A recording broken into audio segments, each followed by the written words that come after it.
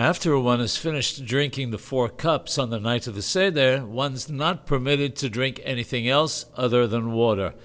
There are differing opinions about tea and coffee. Some permit them, while others forbid them. As such, one should take the stricter approach on the first night and not drink them. On the second night, one may be more lenient if one feels the need.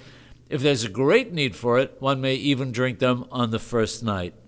One should study the laws of Pesach, Passover, and matters pertaining to the Exodus from Egypt, and should also recount the wonders and miracles that the Holy One, blessed be He, HaKadosh Baruch Hu, did for our forefathers.